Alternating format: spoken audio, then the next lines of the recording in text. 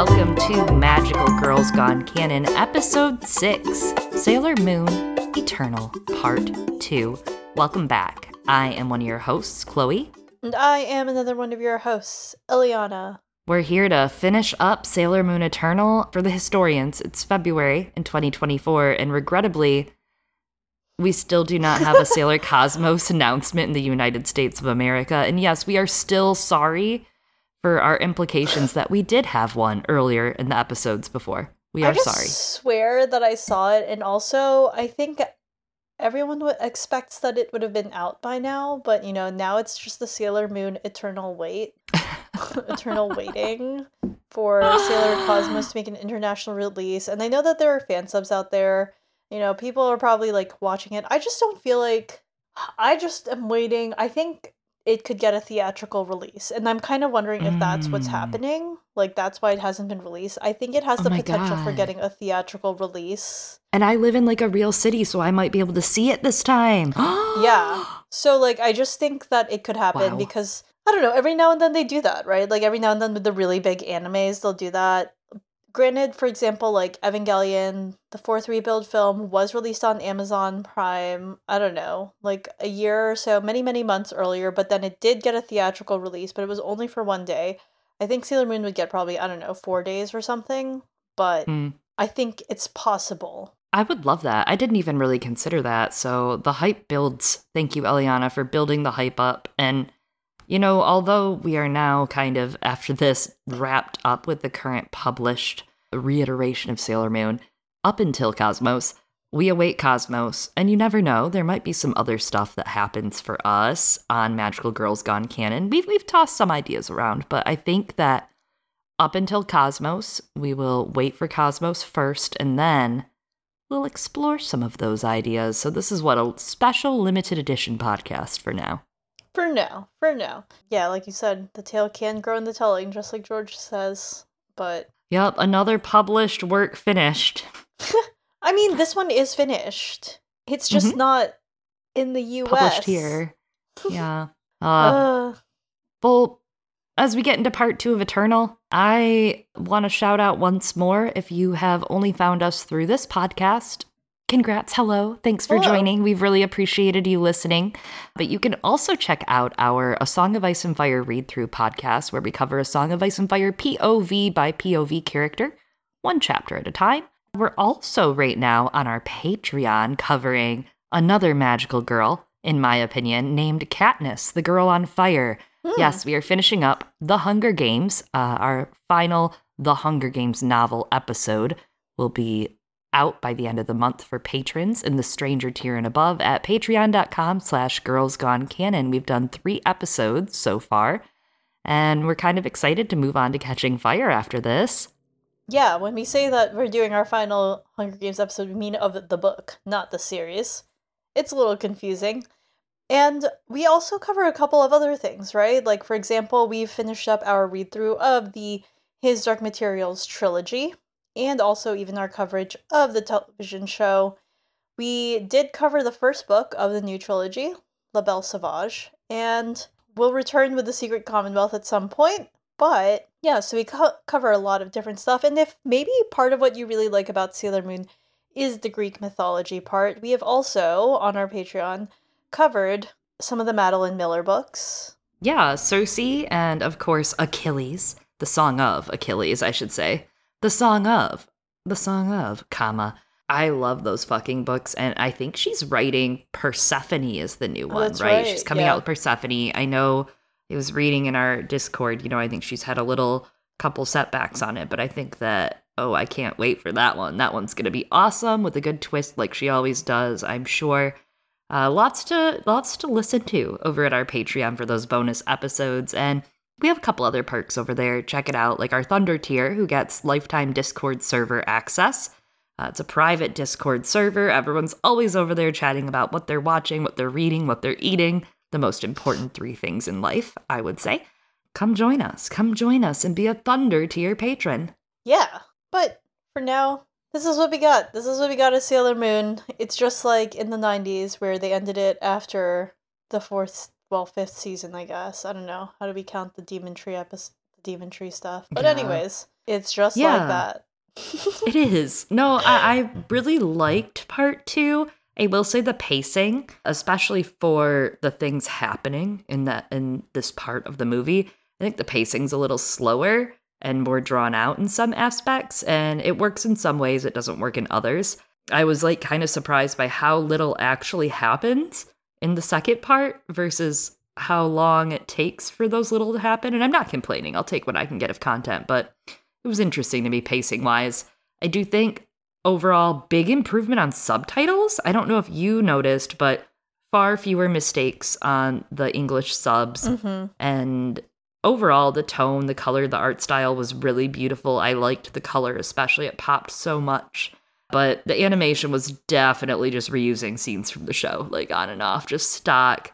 And here's this transformation. And I had to laugh. It's not even that, but also like they just did not animate some parts. I was like, they just like did a still and then someone drew it and they just didn't animate it, or the animation was like, you know, when you do a PowerPoint and you're like, I'm gonna just slide the text in there, and that's what they did with the mirror at one point in Elysian. They were like, slide the mirror, and then I was like, where did you come from?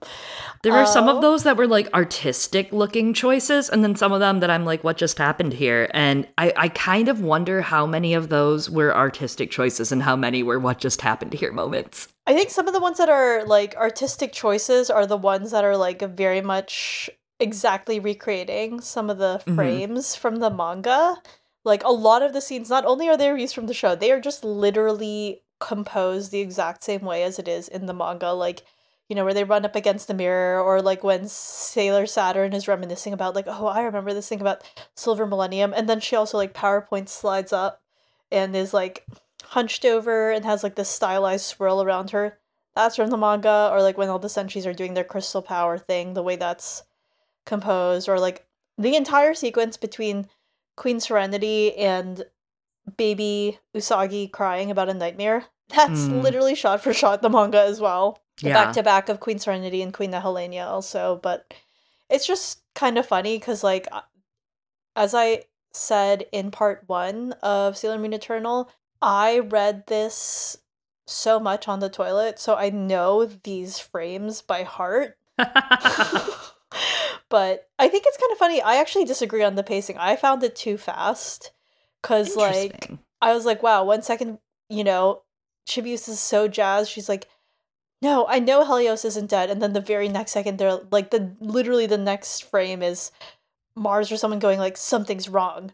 And there is no weight given to the fact that we're like, wow, I'm so glad Helios isn't dead. Or we keep going from like one outfit change to back to the, you know, formal dress wear, back to the Sailor Fuku, back to the dress wear, and like we just switched all over that, and I just felt like we went to so many different places in a very short amount of time. And again, they just like swipe things into the frame. So I actually found it too fast. It like needed, I don't know, just like more padding or filler, you know, actually more storytelling, I think is part of it. I agree with that. I think my problem was actually, I mean, the pacing was all over the place. And like I said, I felt like there wasn't a lot. Well, but that's more what I mean. Like nothing was happening, although there was a lot of changes. Things were disconnected, disjointed.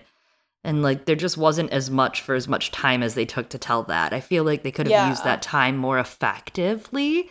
To your point, like the filler, I wanted a little bit of filler and weight to some of the characters.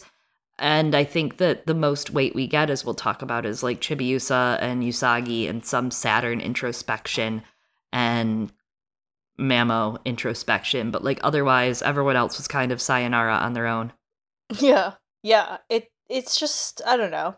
It's just like really fast, and that's because they're just basically doing a 101 adaptation of the manga. And yeah, we want like something that's faithful to the manga, I guess, but maybe with a little creativity.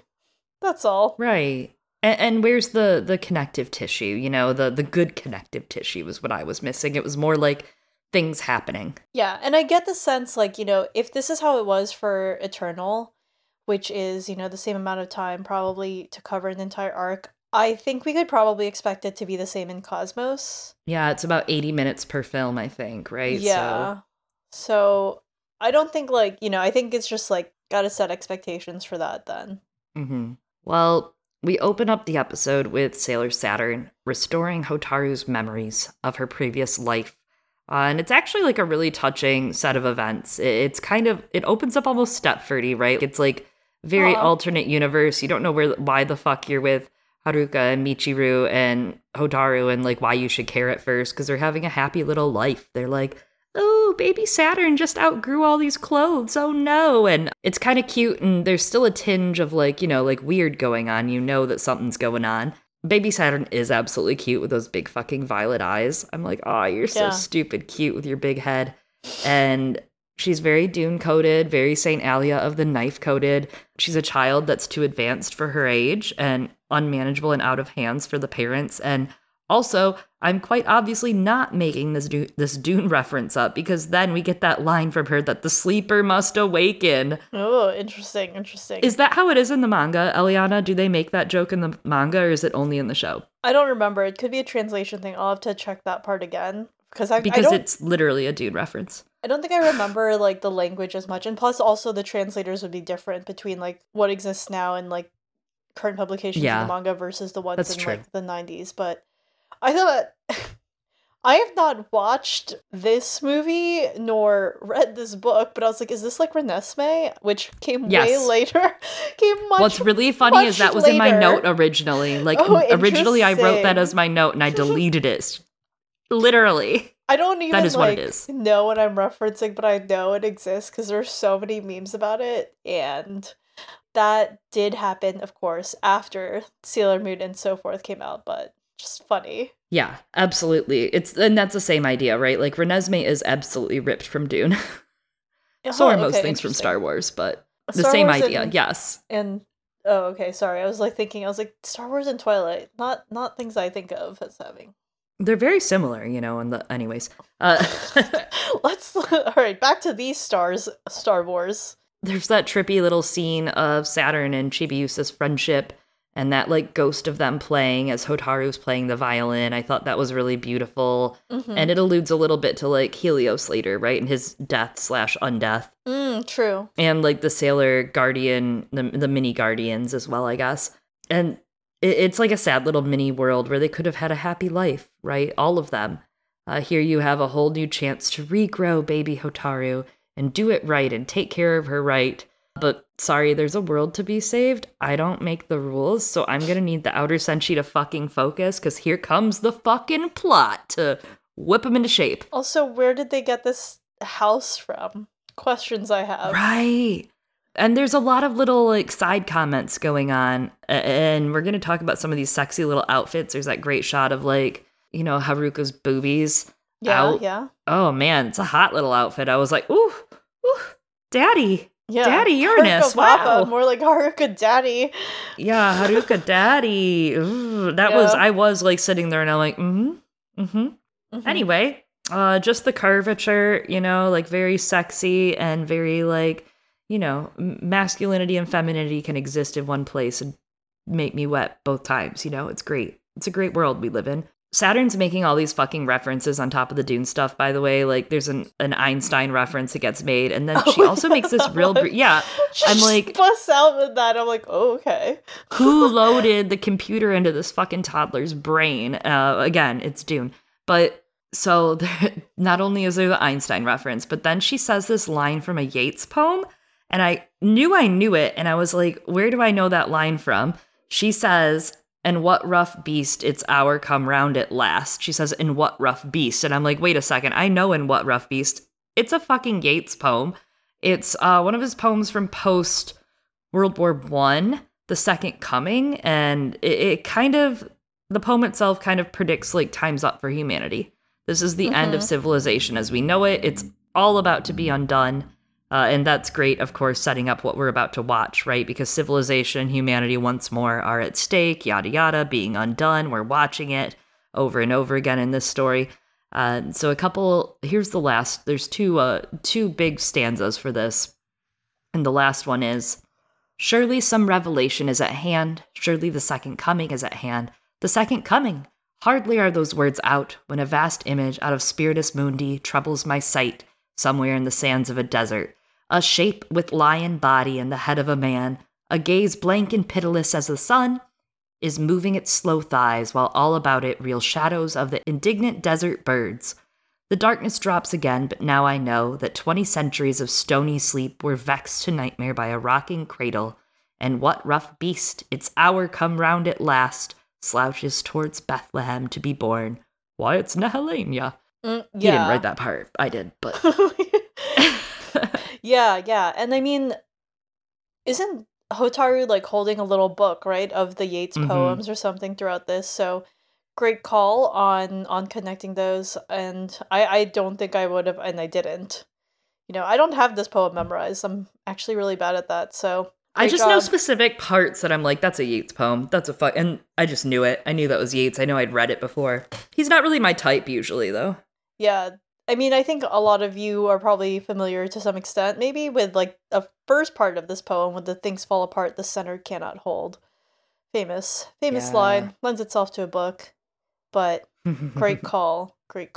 There's a lot of philosophy going on in this episode, actually. Yeah. In this part of the movie, I was kind of surprised. There's a lot of little references to philosophers and a lot of little things that are like heavily debated by philosophers, and you could definitely see the set dressing for Revelations, for some of the Grecian, Roman mythology. Lots of stuff happening. Yeah, and I like what you're saying here also about the Second Coming, because now I'm like thinking about it, and it's obviously Queen Metalia and Queen Beryl are enemies from their past, but like Nehelenia is one from their past, right? Versus how the other, the Dark Moon, they were from the future. Dead Moon from the past. And then Pharaoh 90, just wilding out. That's it, just wilding out. Yeah, when you put it that way and you look at the scape of them, right? It's like a whole timeline of like failed attempts in the future and in the past and in the present, and how the Moon Kingdom has had to kind of evade them. Yeah, and I don't know, sometimes I'm like, did Queen Serenity do a good job? Unsure. I feel like even here we start to unravel some of that like she did the best job she could, which is akin to Usagi, right? As we see her do the best job she can as a fucking born-again teenager. Girl. Yeah. Born-again teenager. So Hotaru gives Haruka, Michiru, and Setsuna their crystals, and then Sailor Uranus, Neptune, Pluto, and Saturn, they are transformed into their super sailors just in time to fight the Amazonas Quartet with the other Senshi. I love that the outer Senshi do come to help and like choose to help of their own volition in this part of the story. I think that's really important, right? Where we've seen them be really resistant in the past, where they're played as obstinate and stubborn, as unhelping in some aspects. And you could see it really in Venus's face when they arrive. It's really sweet, actually. Like, Venus has this look like, what? And then she's like, oh my god, you came. Obviously, we knew they would, but the girls didn't know they were going to come. Like, how would they have? Even this, like, the outer Senshi, they really wanted to join too. They're, like, crying. They're like, I miss everyone. They didn't know they were going to be there either, because they're like, what are we going to do? Go die? We can't fight. Yeah, at least you can die together, you know? Oh, shit. I mean that in a good way, though. Like, at least, like, if all you can do is sit aside and watch your loved ones fight and die alone, at least you can go be with them. Yeah, I mean, they'd probably give it a try, too. They'd probably be like, I guess, let's go fight with absolutely nothing. Yeah. There is one change here, even from, I think, the 90s, and I think it might be in the manga as well, that Saturn gives them their crystals and their superpowers, which I don't mind it. I think it's fine. But also it's interesting because usually becoming a super sailor scout, there's a lot of tongue twisters in this episode. Becoming a super sailor scout usually requires like all this introspection and understanding of yourself in the past and like revealing something new you've learned about yourself that catalysts you into your super sailor transformation. But although we don't get anything new about their personalities or any sort of flavor or filling here, we do get a Sailor Saturn transformation, which has never happened. Ever. True. Good point. Ever. So, really, am I upset? No. I'm happy to have the Sailor Saturn transformation. I'm glad they did work. Yeah, you know what? They gave me a great trade-off. I'm happy to avoid the inner Senshi having realizations about themselves if it means Sailor Saturn transformation.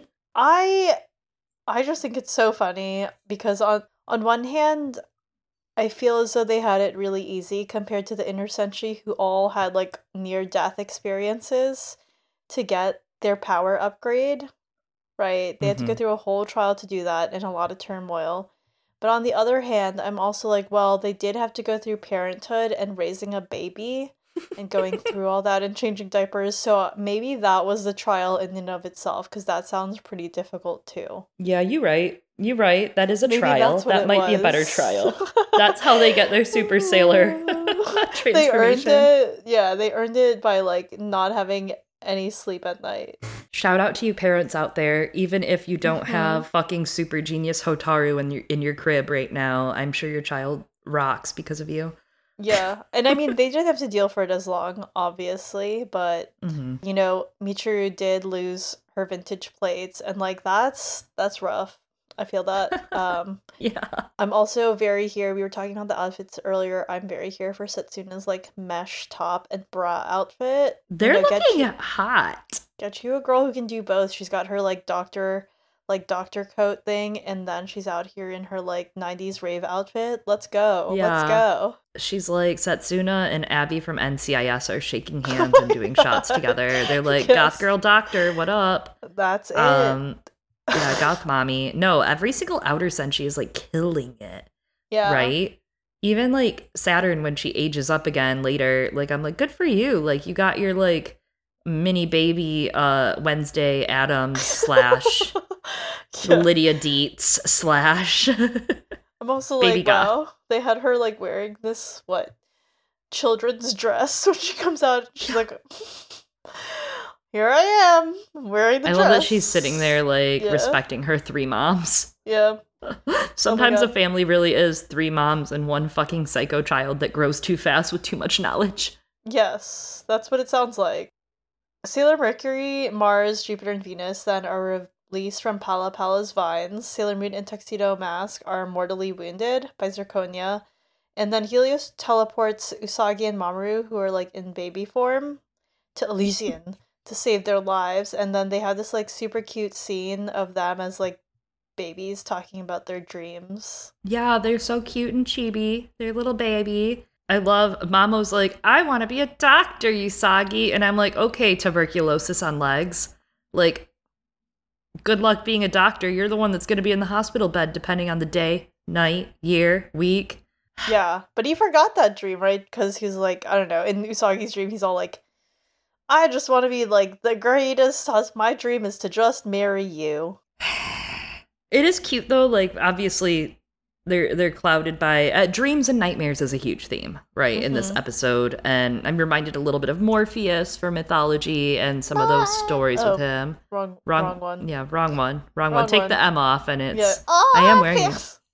I am wearing my yeah, Hades you Town are. shirt Oh my today. God. If you see, you guys Wow. can't, but I am. I'm seeing it in a couple months. I'm Mythology of hyped. Persephone. Yeah, I wore it just for you. Actually, I kind of didn't think about it. I put it on before the You dermatologist could have earlier, told me but it was for me. yeah, I like to could've told ruin me. the romance. No, but besides like the dream nightmare scenarios that keep popping off, I do want to say it's kind of a sweet sequence of baby them because they're kind of being the children they never get to be together, right? Because the dream's Yeah. over really quickly, like really quickly. But Mamo and Usagi don't have time to just date. Every life they save, worlds together. This is the inner healing they don't get a chance to have, a chance to talk about those dreams they could have in this world, the dreams that kind of tie them together, that they could accomplish together with each other's support, but they're not allowed to because of their duties, right? Because then they always end up waking up and they're like, oh, fuck, I'm the princess of the Moon Kingdom and I'm Endymion. And that happens like every time that they're reincarnated under her. Yeah, I mean, at least, like, they get it better this time around, right? Last time around, he died, and she's like, fuck this. Yeah. And then she just killed herself. And, yeah, it's, as you said, dreams and nightmares are a big part of this arc. We talked a lot about, I think, the dreams, and how they manifest for the inner senshi and what it means, like, for people's hopes for themselves last episode. And, I think, same as for the inner senshi, Mamoru and Usagi realize, their dreams aren't just for them. They have bigger dreams than just, Mamoru wanting to be the greatest house husband to Usagi and take care of her, or even, like, being a doctor. Right? I'm not understanding what's so negative about that. I'm just kidding. Are you anti-Meninist, Eliana? I oh my god. I think that, like, It's funny because Usagi's like, wait, this seems weird. That doesn't seem like you or your dream. And she realizes it because she's like, wait, I don't understand. I thought he had a different dream. Like, we're not codependent. But also, I think this is also slightly a cultural difference, too, for them to be like, no, my dream is to live for someone else and to be of service in this, like, bigger way, as opposed to necessarily, like, this living for themselves and self-manifestation. Mm-hmm. Because, like, Saturn comes in, she's like, Albert Einstein said the best thing is to live for other. I was like, okay, what is happening? And I think this is sort of like one of those, cultural differences between, Asian culture and Western culture. Mm-hmm. So understood. That makes sense. That's my guess, and that's why they're all like, yeah, our dream is to protect this planet and be together. I'm like, great, power couple.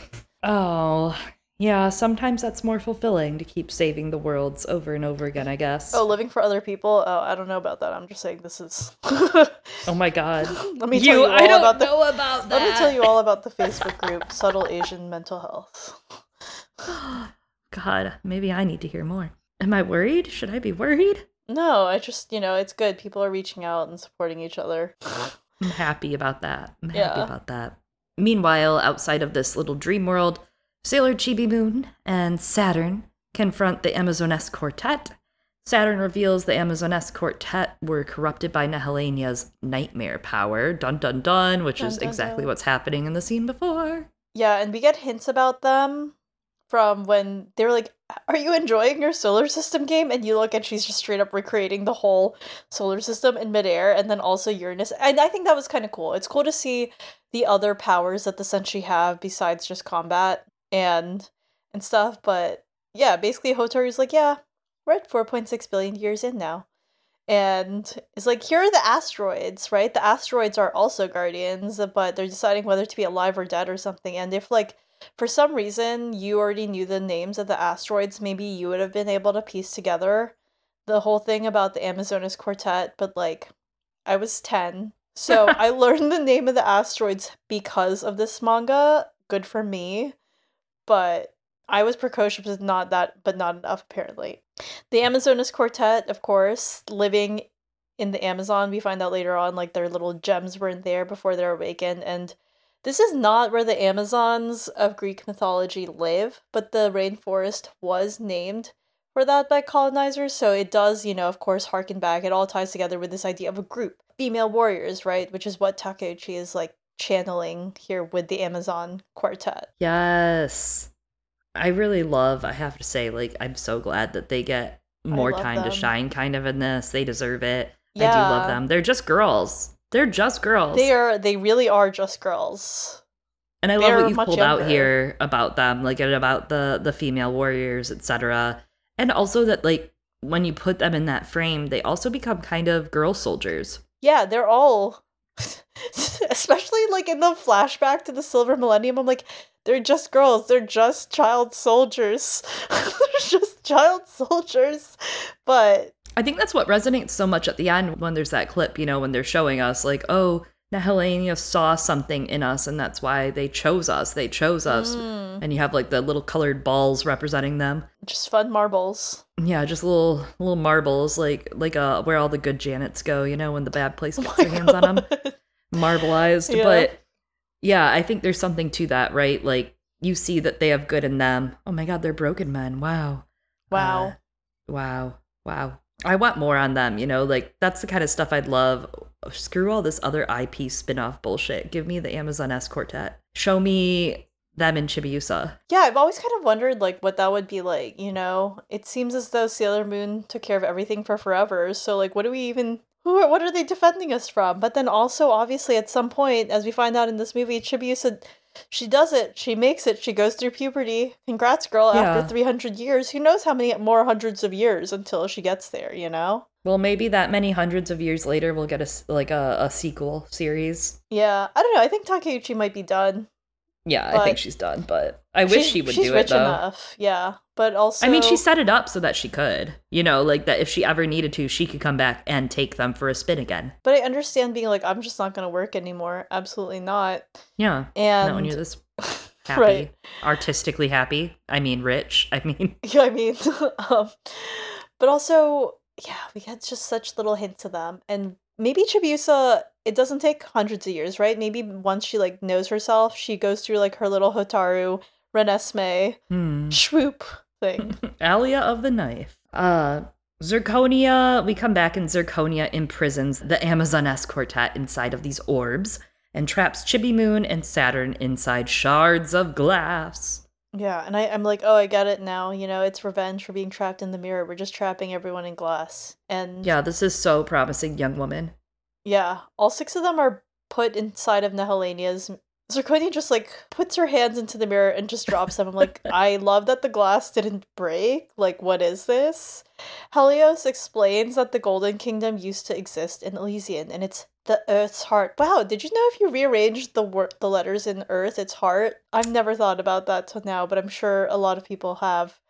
Why is everyone stressed out about the black roses in Elysian? We can just breed them to make golden roses and then sell them every single day. But you have to make sure that you bred the black ones the correct way in order to do that. Oh my god, you're right. You're right. These ones were all obviously bred the wrong way, and they're not being watered by a golden watering can. Your Animal Crossing lore needs to be updated. No, yeah, I need to go find my new dream and upgrade my Animal Crossing powers.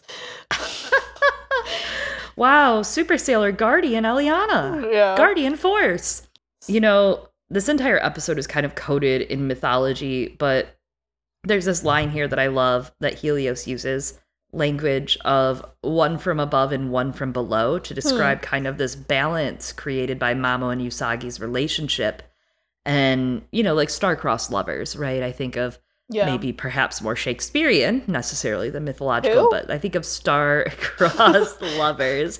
And there is language, actually, another Hades Town reference. There is language of, you know, like of down below, of heading downwards towards Hades' fires being below and heaven being above, right? Which is kind of where you see these two factions coming from.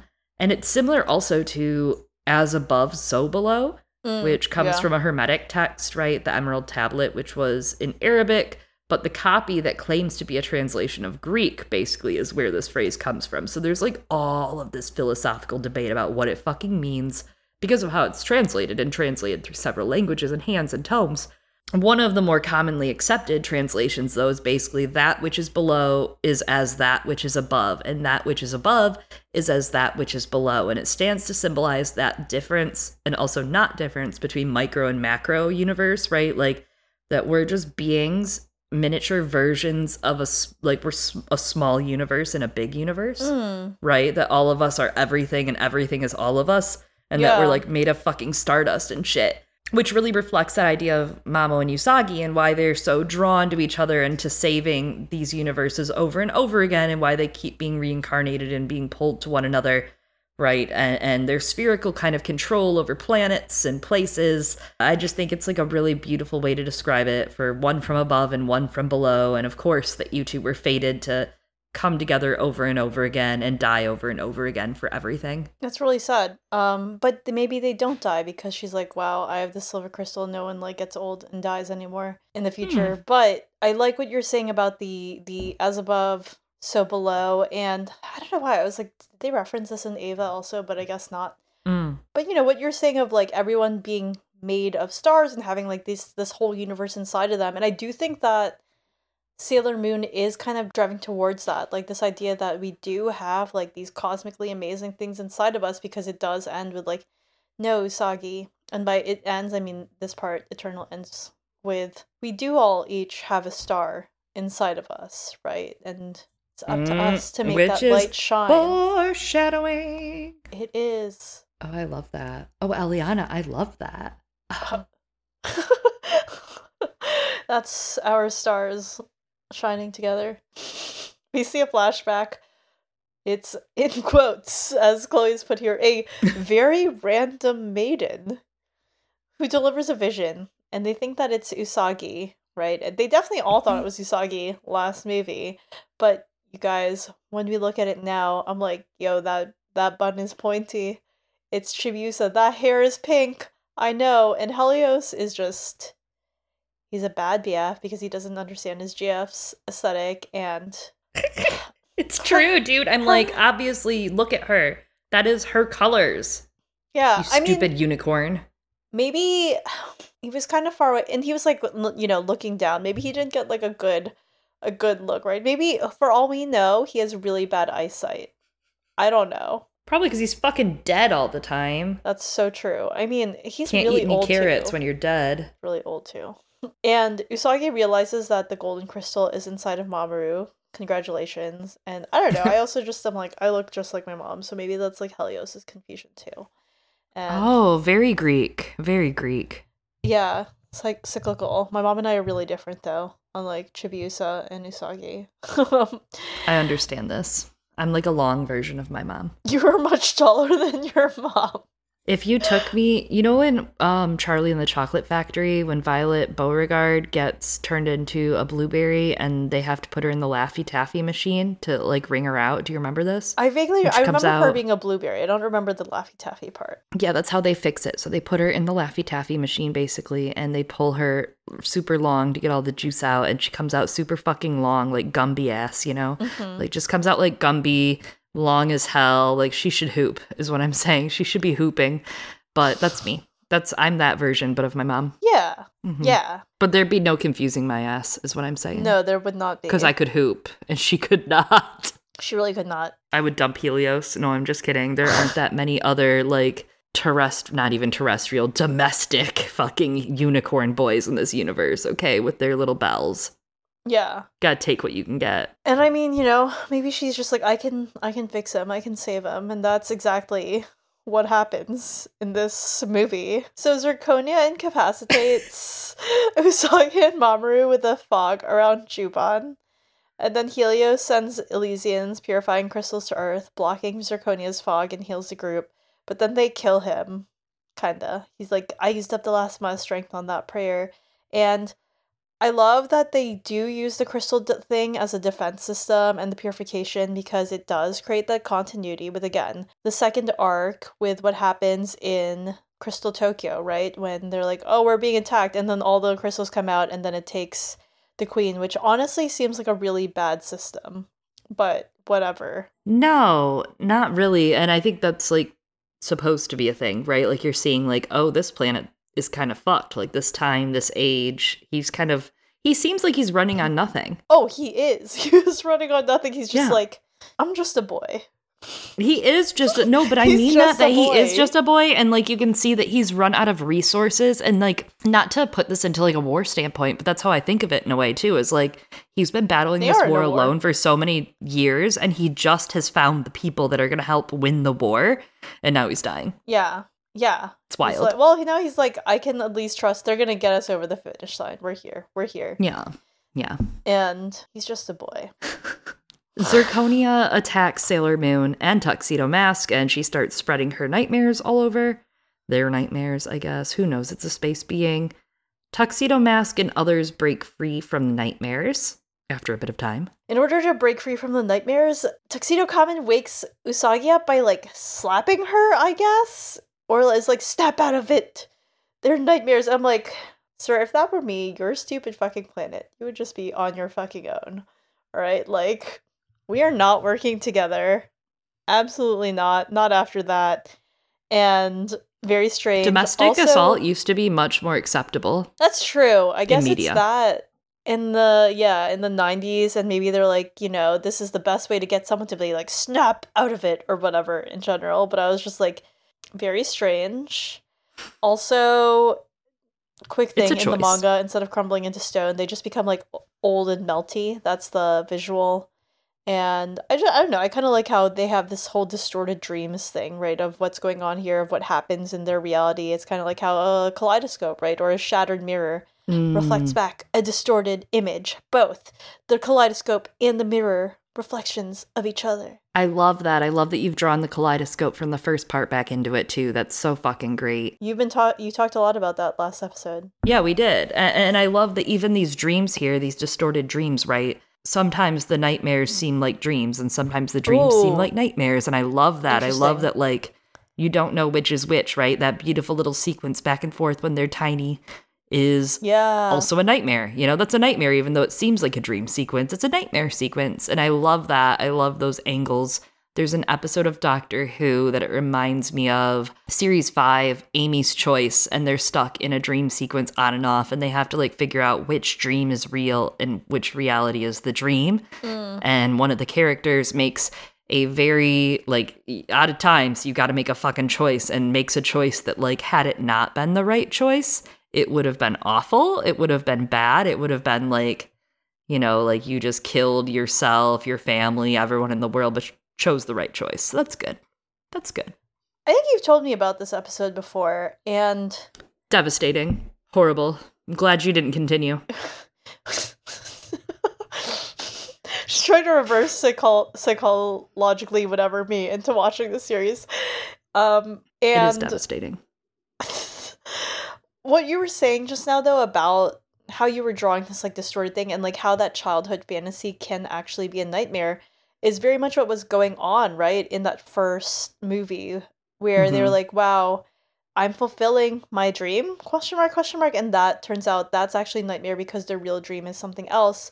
And maybe that's kind of what was happening at the beginning of this movie with the Outer Senshi, right? They were kind of like, oh, something feels weird. I want us to be able to stay in this like domestic fantasy forever, but that's not really who they are. And that's not, they like the piece, but maybe that's not really what they want because they're like, wait, what about our purpose as Senshi? I want to transform and be with everyone again, but they feel like they can't be with their friends if they can't support them. So no, I think that is like a structure. I think you're right. Yeah. And I think that if they had maybe more firmly followed that structure, right, and let that be like even just the intro of all of them living these dreams slightly and then breaking out of it to save the day, if it had a little more structure, that might have hit better for that pacing that you and I were discussing. Yeah, I guess that was the thematic thing, you know, it wasn't a literal dream, but they were still being woken up from it, regardless. I get it now. Good. We did it, Reddit. We did it! We did it, Reddit. The Sailor Guardians use their combined powers to blast and weaken Zirconia, who flees into Nehelenia's mirror, and it's kind of, like, really funny, the way it's animated. Anyways, Sailor Moon frees Chibi Moon and Saturn, Nehelenia disappears, but Zirconia remains inside the mirror. While I think that the animation sequences for, like, the powers and transformations were lacking, this scene was kind of cool. I really like the design and the art here. We'll come to the moment in a bit here, but you get that great shot, the artistic shot later of the artwork of Nehelenia and Queen Serenity. And I like some of the artwork and some of the color in this scene especially. The Dead Moon Circus disappears, but darkness remains throughout the entire city. And then the Sailor Guardians in Tuxedo Mask teleport to Elysian. And we actually get this great moment where the Maenads are here. And they're kind of like vaguely Usagi shaped as far as buns and outfit and Grecian, right? It's kind of crazy because the Maenads in Sailor Moon have a way different demeanor in anime, manga, movie than they do in Greek mythology, right? Because the Maenads in Greek mythology are Dionysus's female followers, and they're kind of party animals. Like their name literally translates to raving ones. And here they're portrayed as very demure, right? Almost like scrying and quiet, and they keep this place and they keep the shrine and temple, you know, at peace. But Dionysus's followers are often portrayed as being so inspired by him that they're just like drunk as hell and dancing, dressing up in like fawn skins and ivy wreaths when they perform rituals, and they're mythologized as crazy party bitches. So I thought that was a really funny difference between the two. That is really funny. Maybe it's just because, like, Endymion is here and they have to look good in front of the boss. And also, they've been working too hard to even party, you know, with everything going on. I mean, they're literally Dionysus groupies, you know, in mythology. So I respect just like that when they we took a don't break. see them. When we don't see them. Yeah. They're partying. So, Nehelenia deflects Super Sailor Moon's attack, and hope is seemingly lost. Everyone sees a flashback of Nehelenia's mirror in the past, when they're trapped inside the kaleidoscope. I guess it distorts time and space, too. I don't know. That's kind of cool. Yeah, I didn't think about that. And Queen Serenity, and the chibi cute little Sailor Scouts, and baby Usagi again. Child soldiers. Nehelenia was sealed inside her mirror by Queen Serenity after cursing the princess in a very Sleeping Beauty / Maleficent style, and then cursing the Silver Millennium and being like, "You're all gonna die," alongside tons of other, compounding tragedies. Hotaru comments. She was just like, "I don't think you did that. I don't think you can take credit for that all on your own." I love that. I love it. She's like, yeah, but also a lot of things were going bad at that time. I, a historian, am going to tell you what. Yeah. Because she's like, what, 7 now? My God. But every time I blink, that girl goes up a year. She's like a year old, if you really think about it. Again, Alia / Renesmee. I love, again, that still of art of Nehelania against Serenity. I would love a little, like, Friends to Enemies prequel story with them. Oh my God. Like, fanfic me that. I'm sure it exists. I'll go on fanfic.net or AO3. We talked a lot about the mirrors last episode, with it being, like, another dimension and reflection.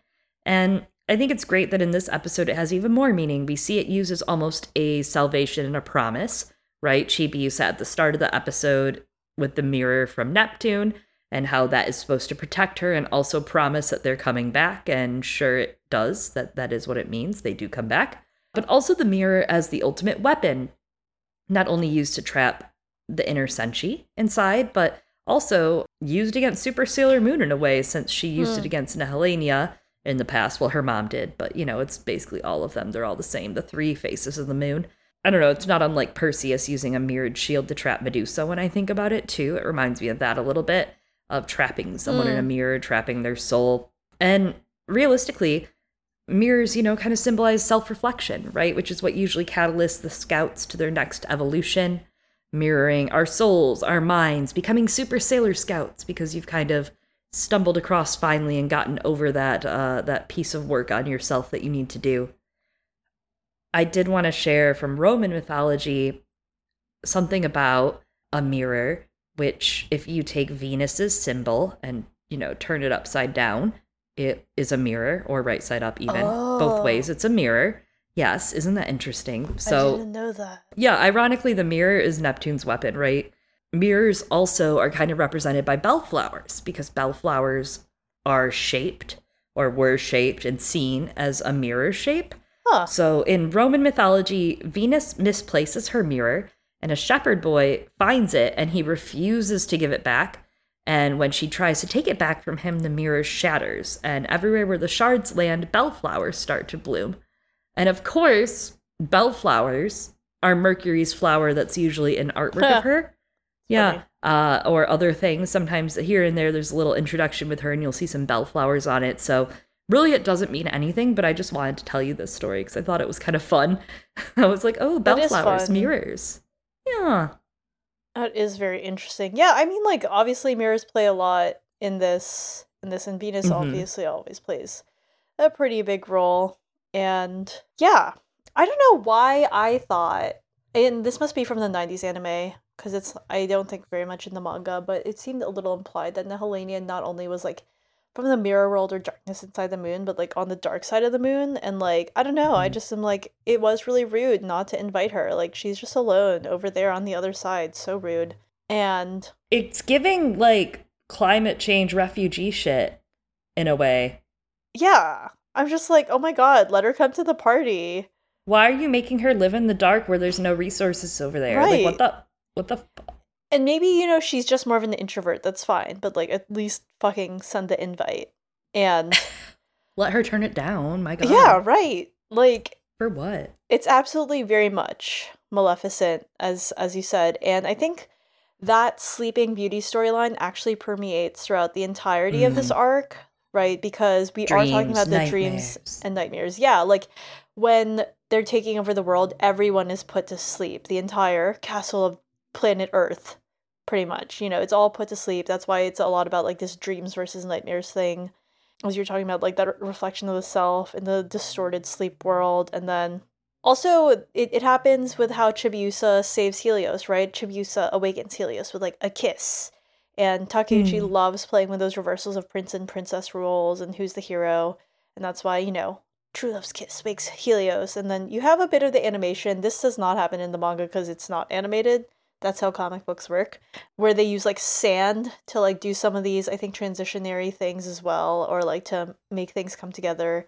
And I don't know if that's intentional or not on their part, but it could be because sleep in Western stories is very much associated with sand, right? You have the Sandman stuff. Well, Morpheus, yeah. Again, Yeah, that's coming right. back to him. That's Morpheus. Yeah. I think you're right. Plus M. Morpheus. So Yeah, the theme of sleep, very strong. And not gonna lie, it's gonna be strong with me this evening, listeners. that is our hope for all of us. I'm gonna take one of my little bennies. My pink God. Benadryl. My pink Benadryl, not to be confused with benzos. Yeah, I was like, what are we talking about? Sleep. What are we telling everyone? Holy shit. All right, listen. In real time, Nehelania takes the silver crystal from Super Sailor Moon, and she's about to become, like, the true ruler of the universe and all that shit, right? But Usagi and Tuxedo Mask kiss, breaking free from the nightmare and getting back the silver crystal. Super Sailor Moon transforms. She gets the other Sailor Guardians into their next form, their princess forms, and then she summons Luna, Artemis, and Diana, and they've all hit their next evolution, Sailor Power Guardians, which is really fucking cute because it comes with this little, like, miniature figure of themselves. Wow. Maybe it's, like... so expensive. Was it, like, infused with soul? I don't know what it is, but it's so cute. They're just, like, holding little versions of themselves that are, like, spiritual mini versions of themselves. Love that. And then they call on their castles for power, which I thought this was really interesting, calling on their castles, and the Crystal Palace for Chibiusa, and these, like, you know, fortified buildings that have protected them or been crumbled. And they each have their moment to, like, call on their castles for power, to give strength to the Holy Grail and to Sailor Moon. The other Eternal Sailor Guardians and Tuxedo Mask then transform Sailor Moon into Eternal Sailor Moon. She destroys Nehelania and her mirror, her bitch-ass mirror, and restores Earth and Elysian to normal. Yeah, and all their castles are pretty much named after moons of their respective planets. Mm-hmm. And I just realized as I was talking, I was like, oh, it's all covered in black roses because of the thorns that surround Sleeping Beauty's castle. I get it now. Oh, that's nice. That's nice. I just got that. I don't know that I thought about that. They're not going to turn into golden roses. Anyway, they're bred wrong, as you said. I like that here at the end, Nehelania is like, no, Prince Endymion, and she's like, I should be the one to marry you and take your hand and become queen. And I like that she's not even doing it because she's into him. It's not like Queen Beryl. She's just like, I should have married him and stolen his claim and stolen his power. And as in A Song of Ice and Fire / Game of Thrones fan, I respect it. She's like, I'm just marrying him for his claim. I respect the shit out of that, dude. Mm-hmm. I'm serious. Like she's a fun fucking antagonist. Yeah. She deserved more. Her dress was amazing. Oh, yeah. I love the design. To quote the bear, she stacked physically and mentally. You're like, why, Eliana, why? And she is, though. You're not fucking wrong. That booty don't quit, and neither does that bosom. Yeah. And her hair is great, too. It was a little too tentacly, but I love her hair. Anyways. Yeah. I don't know if I want to be in her or be her. Yes. Eternal Sailor Chibi Moon uses her pink moon crystal to revive Helios. He's not dead. Everyone applaud. Yay, he's back, I guess. He did it. Was he ever even there? I'm like, he's always dead, I feel like. Like, I feel like he's, like, been on this planet for so long that the only bit of him that's left is, like, this spiritual bit, and then sometimes his Kinney, the unicorn. Yeah, I think both... Skinny. I think both Chibiusa and Usagi, they just have a, like, I can save him. Yeah. Kink, you know? Mm-hmm. That comes from her parents, you know? So... Mommy and daddy issues, so... They're all super jazzed about this pink moon crystal, which, I mean, I would love if it were a reference to that Nick Drake album. I do like those songs. But... I'm also kind of wondering, first of all, obviously it's like because, you know, her color is pink and shit, but the pink moon is in fact a thing. It's like a Western phenomenon, mostly in North America, I think, and is ascribed to the first full moon in April. And it's not actually pink, but it's named for the flowers that bloom during that time. And it's considered a symbol of rebirth. I don't know if this was actually what it was about. This year's is 23rd of April. Oh, wow. Huh. Mm-hmm. That's so interesting. I just looked this up for you all. We're supposed to have a solar eclipse this April. Oh, shit. April's that month, you know? I'm Oh, not it trying to is. be out there, but even people born in April, they're better. They're just better. They really are. But the Dead Moon Circus very much might attack this year. Ah! Oh god, I'm ready though. I'm really ready, so somebody You're needs gonna to take a big awaken me and nap. tell me. Yeah. You know, like, is my cat gonna start speaking more to me than she already does? Oh my god. Wake me up when April ends. So, the Amazon S Quartet reveals themselves to be Sailor Guardians of the Asteroids, named Sailors Ceres, Pallas, Juno, and Vesta, aka the Expanse Sailor Scouts. They're here, finally. Well, that's who they're Finally. protecting. That's who they're protecting. They're all belters, and they're here to. I wish. I'm like, I would love. I don't know how, but Sailor Moon and Expanse needs to cross over for me. Somehow. Helios escorts the others back to the surface before he returns to Elysian. And there, Chibiusa and him have this very tearful parting, right? He's like, I will meet again, Chibiusa, small lady. Yeah. And he's Duh, like they're riding... gonna get married. I know, right? He's like riding off on Pegasus. And I'm like, wait, so you're not the... I'm like, Helios and Pegasus just really... I'm gonna spoil this movie for everyone. Detective Pikachu'd it when shit got rough. He's skin changing, Eliana. That's what it is. No, it's not. Like, his body was like... It's like Is Detective Pikachu about skin... Actually, Detective Pikachu is about skin changing. Anyways. Eternal very much is about Chibiusa growing up to take on her mom's mantle, right? The first part had a lot more of that. The second part shows that in a different way. It even ends with her gaining her very own loyal sailor guardians, her own Senshi, the Amazon S Quartet, which is one of my favorite things of the series, as we talked about. Like, these are child soldiers, and I feel like looking back at some of the other characters and some of the other young girl aliens or whatever, whoever they are, that get kind of roped in and they're like, I'm doing this for Joysight, or I'm doing this for Pharaoh, I'm doing this for like, the wise man told me to do it, and now I've thrown my life away, dying in front of the Sailor Senshi. I feel like we have so many of those characters, and none of them, that's what contributes to that flavor of the week, right? Like, villain of the week, dead, villain of the week, dead, and it's also what makes this so effective. Had they given a real story to those characters past their expiration date in the story, this probably wouldn't have as much effect. So I'm not complaining about it. I love this, but it gives them a chance to be the villains that actually have real fruit and story behind them and go somewhere and aren't actually villains. And I really like that. It's kind of like the best change from the 90s. They get a chance at redemption. Yeah, I have always loved and wanted to know more about the Amazonas Quartet, so agreed. I'm glad that we got that. And they're like, yeah, we'll see you later too. I love what you're saying about how, and this season very much is, this arc very much is also very Chibiusa focused as well, right? And like you said, how she learns to take up her mother's mantle, but it's also kind of good to see that it's expanding Mamoru's like lore and role and power as well. Like, he gets his own story when it comes to protecting Earth, and also his own like agency and power, kind of, so that we're not like, wow, he's so useless all the time. And I do like, he was like, wow, I really doubted myself there for a moment. He's like, I'm not just a burden to you, Usagi. I really give you power too. And she's like, yeah. Oh, it is a big mantle to pass on. Yeah. It's scary. It's good to know she's about to have, like, she's got to have her own support team, and knowing that they're there right now and not later.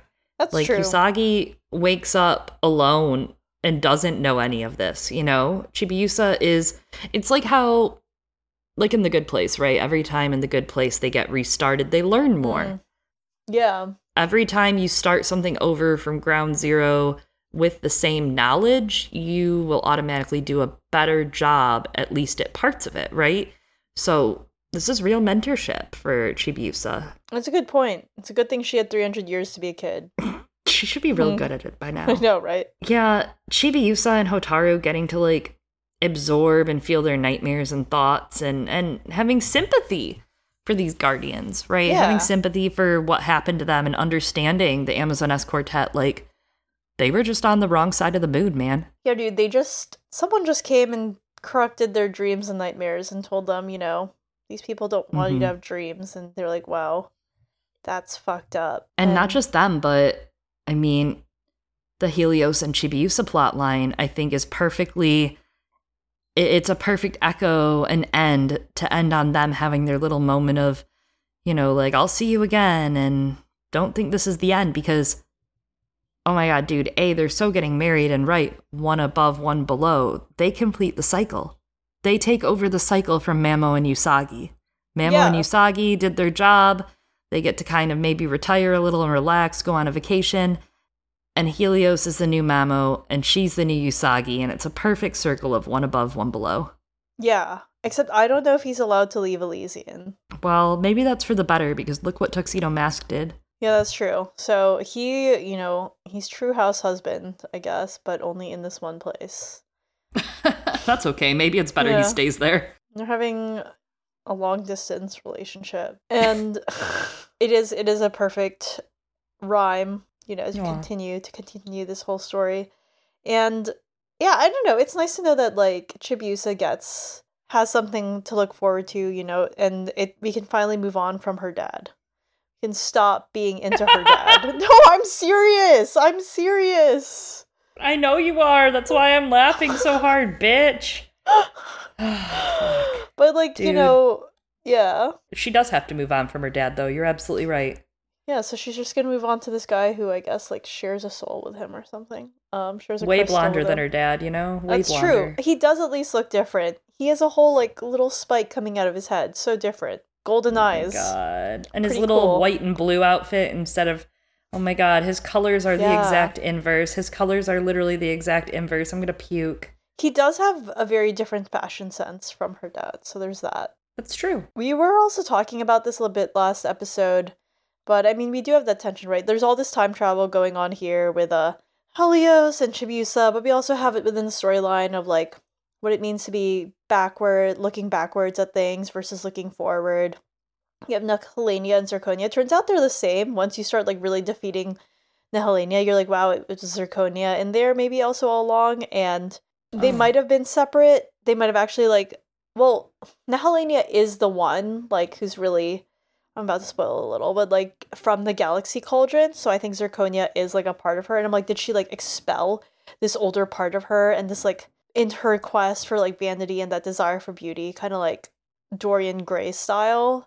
And it's less played up here, and I want to say it might have been more of a thing in the 90s anime. I don't remember, but you know, I think it plays in with what they were doing in the earlier part of this arc, where the constant de-aging, the like primitivization or whatever of like the people, and like turning them into those kinds of monsters, or was that the previous season? Whatever. But anyways, versus like growing up and accepting and embracing aging, right? Versus always just looking backwards. And you know, I say this as a person who's like only 17 years old, and how you do have to move forward, right? Like to embrace that you do get older instead of just regressing, that you have to live and not just sleep in that dream. And there's also, you know, again, we were talking about Usagi's mom being like, everyone's got a star in their heart. And there's a lot of stuff here actually that sets the stage for the next arc, which is Sailor Stars or Star S. Unsure. And the idea of everyone, again, like having to use that star to fight the darkness that also lives inside of them. Yeah, and I do want to come back to what you were just saying about Zirconia and Nehelenia too, and that link between them, because I totally see it where Usagi is empowering and enabling Chibiusa to go on to have a life, whether it's with Usagi or without her in it. Like enabling her to have her own life, her own dreams, her own thoughts, her own world. Her own boyfriend that's not her dad. Yeah, because she's Usagi's doing that, and because so much of the first couple seasons and of part 1 are about that relationship and about that kind of power struggle of finding your own place, Zirconia is not able to coexist with Nehelenia not being inside her mirror, right?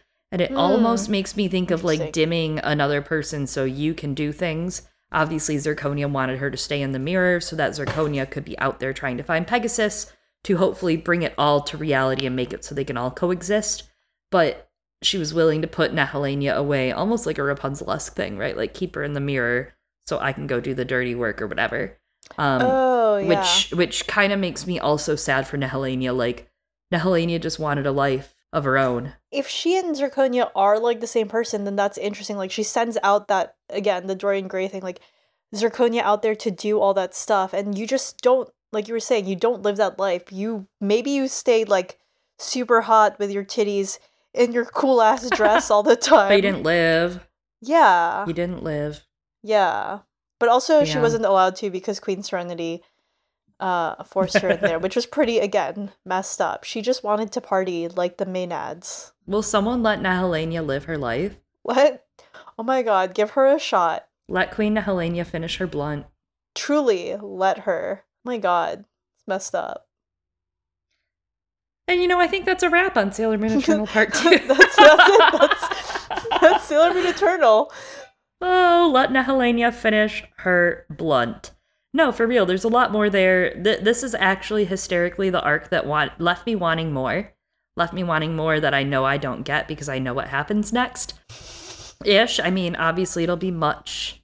I think it'll be exciting to see on screen when we get Cosmos and get to see how they play this arc out further. It'll be the first time that arc is officially released in the US. That legally we've seen it, yeah. Well, because they didn't do stars in the 90s. Yep. It was too queer, too LGBTQ friendly for them. That was why I became an expert at using LimeWire and BearShare in the early 2000s, everyone. I think I watched it all on YouTube. It was either YouTube or LimeWire, I know that. I think, like, that's the crazy part. I think that they were, like, all on YouTube. Like, things were different on the internet back then, let me tell you. Oh my god. Yeah, things were way different. All the viruses, man. Maybe I did download it. I don't know, one of those. Maybe both. All the viruses I got on my mom's computer. Thanks, Mom. Torrents. Well, thank you for coming on this journey with us to talk about Sailor Moon. Sailor Moon Crystal, Sailor Moon Eternal. We look forward to Cosmos being released. You can keep up on when that's going to happen on the internet. It's probably more reliable than us. Yeah. And also, you can keep up on when we're returning with more Sailor Moon action or other magical girls on our main podcast or over at our Patreon at patreon.com/girlsgonecanon. We'll probably also announce it on our social media on twitter.com/girlsgonecanon, CANON. Probably. Yeah, absolutely. We'd love for you to give us a follow, give us an email with any of your thoughts on this episode or on Sailor Moon Eternal or Sailor Moon Crystal or pictures of your dog or cat. Ooh, yeah. Yes, please send that too. Well, as always, I've been one of your hosts, Chloe. And I've been another one of your hosts, Eliana. Powering off for now with our Moon Crystal power. We'll punish you. Girls Gone Canon. Yeah. We're just girls. We're just girls. We're just magical girls. We're just magical girls. That's all. We're magical girls. We're gonna go canon. Oh my god. That one's good. Thanks everyone. Good night. Goodbye. Good night. Goodbye.